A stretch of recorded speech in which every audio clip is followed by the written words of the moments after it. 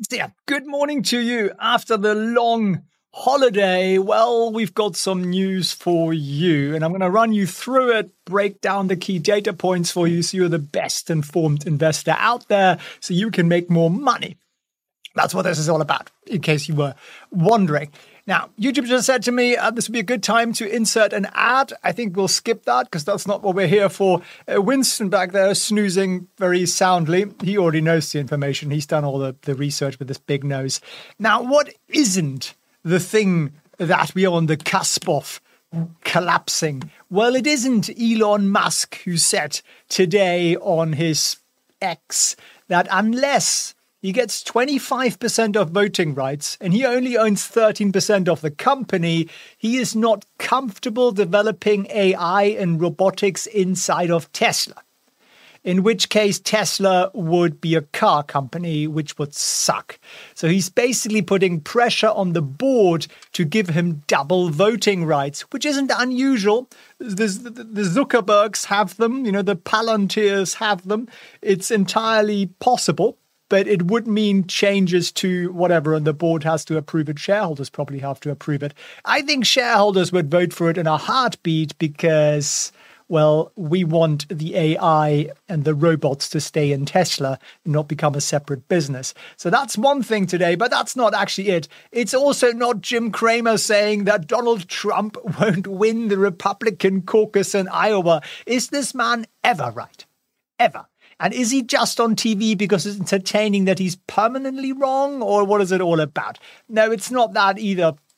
It's not about the World Economic Forum either. And this is an actual photo from inside one of the meetings, in case you were wondering. No, it's not that either. It's also not the fact that you haven't yet signed up to our live trading training, which takes place in exactly 58 minutes as I'm recording this live or live streaming this live. Where I'll teach you how you can trade one stock with 3 simple rules. We'll do live trading together, and I'll show you how we made $3,492 last week doing 4 trades, which took me literally less than an hour. So if you want to learn how we do that, felixfrenzel.com/webinar. There's a link at the top of the screen somewhere in the description, likely as well. It's also not the fact that groceries have gone up by a whopping 25 percentage points since the end of 2019. Inflation is gone. Well, inflation sticks around. It's just it doesn't accelerating as quickly as it once was. No, it's not that either. It's also not the fact that half of all office loans are at risk of default. I think it's about 44%. Almost half of every office building out there that's got financing on it is at risk of default. That's insane, right? I mean, really insane. And that's not, CNBC coming up with it. It's the National Bureau of Economic Research. Does it get any duller than that? But that's not it either. That's not the terrible news. It also isn't the fact that every single time when you've done aggressive rate hikes, you get a recession. Nope, it's not that either. It's historically a complete fact that you always get a recession. But no, it's not that either. There won't be a recession this year. Papa Biden said there won't be a recession. And then he tried to figure out which direction to walk off the stage.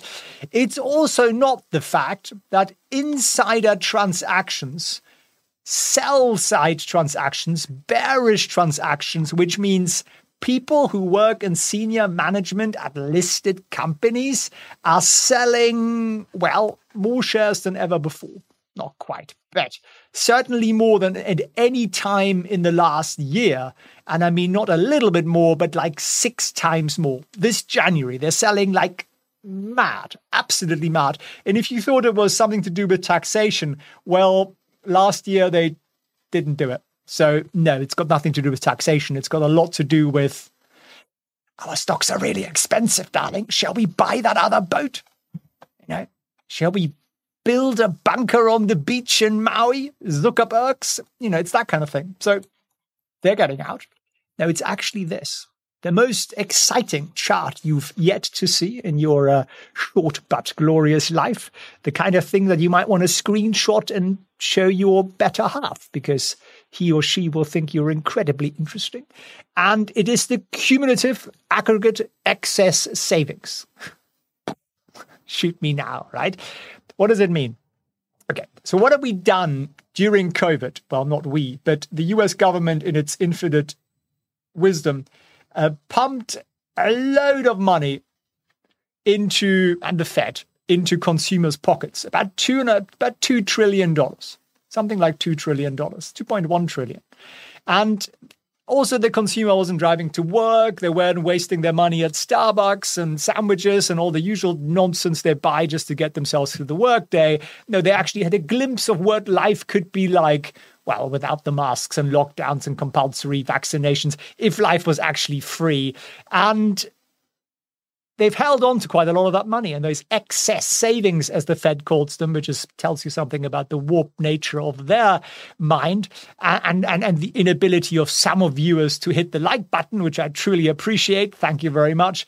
And right now, these excess savings are nearly exhausted. So we're estimating that by about March this year, that figure will go to zero, which is where it was pre-COVID. And what does that mean? It means this buffer that gets us through every bit of bad news out there, higher gas prices and whatnot. This means there isn't that buffer anymore. So the consumer's ability to bail out the US economy will be severely restricted because they'll just be out of money. Now, is that the worst news of the day before we look at the live market? Not quite. 56 million Americans have debt on their credit card for at least a year. Oh my freaking God. At least a year. There's a reason. What's the guy called? Don't have a book of him somewhere yet. There's a reason Dave Ramsey makes a lot of money. Because 56 million Americans need to buy his freaking book and actually read it. Don't have to. Credit cards are brilliant. I love my credit cards. I've got like 10 million Amex points, which I've just spending, which is brilliant. All the first class flights for the year basically are free. It's amazing.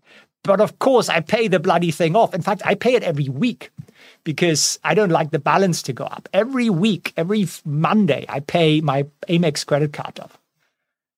Same thing, please. And what, of course, makes it worse is that half of all credit card holders, have not paid off their balance at the end of the month. Oh my God. I mean, if you think Dave Ramsey has achieved something, sorry, Dave, we've got a lot of work cut out for you here. And that's up from last year. It was 46% last year. So they are just paying like 20, 25, 30% interest because either they are just malinformed or they don't know where else to get their credit from. And it gets worse. And then we get chirpy again. Don't worry, we will get cheerful. I'll show you Winston and it'll make everything all right. Buy now, pay later is expected to massively boom. One of the reasons I like PayPal. This last year, it was about $943 billion. And that's going to double in the next 2 years to $1.8 trillion. And that's debt you can get once you maxed out your credit card. Seriously. And it's just another form of debt. And it appears sort of interest-free, but there must be obviously a problem with it somewhere. So this is expected to explode and will be the debt bubble on top of the debt bubble on top of the debt bubble. It really is insane. Get rid of all your consumer debt. If you're going to do one thing this year, get rid of your consumer debt and get yourself another income stream. And I can help you with the income stream. We'll talk about that in a second. But there's just one more little thing here. I'm going to make this chart really big because this is what's going to change this year from potentially, oh my freaking God, the consumer is out of money to, aha, we're going to get bailed out again, aren't we? Yes, we are. We're going to get bailed out again. So there is something called the overnight reverse repo purchase agreements, which is even more sexy than the thing I just read out above. And that is a bailout from the Fed to regional banks who were mismanaged and managed by a bunch of nincompoops. And that is now only got 400 billion left. And you might think 400 billion is a lot. It's not. Sorry to say, it isn't. This will go to zero about the same time the US consumer runs out of dough, and around about March. And that is why the Fed will stop shredding money in March.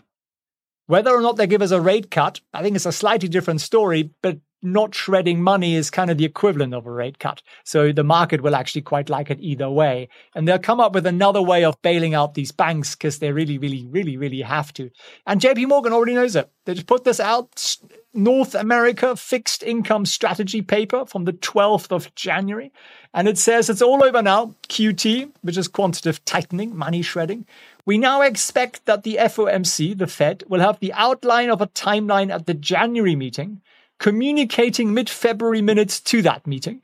What have they said in that sentence? Can somebody tell me that? Nothing, right? We expect, this is the summary, by the way.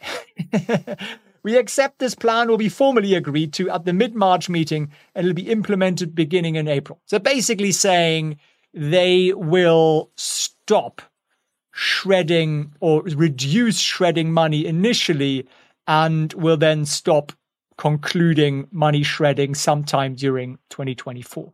And if this is communicated, so we get to hear about it, well, JP Morgan seems to know, and then that'll be a bailout again. We'll get another bailout. Isn't that lovely? Bailout after bailout after bailout. There's no risk, folks. Just make more money, invest it. Come and look with me how you make more money, by the way. You do need a little bit of capital for this. It makes most sense if you've got like 10K plus. To be perfectly honest with you, trading really starts to become fun when you have $10,000 plus in your stocks or cash or, in the mattress.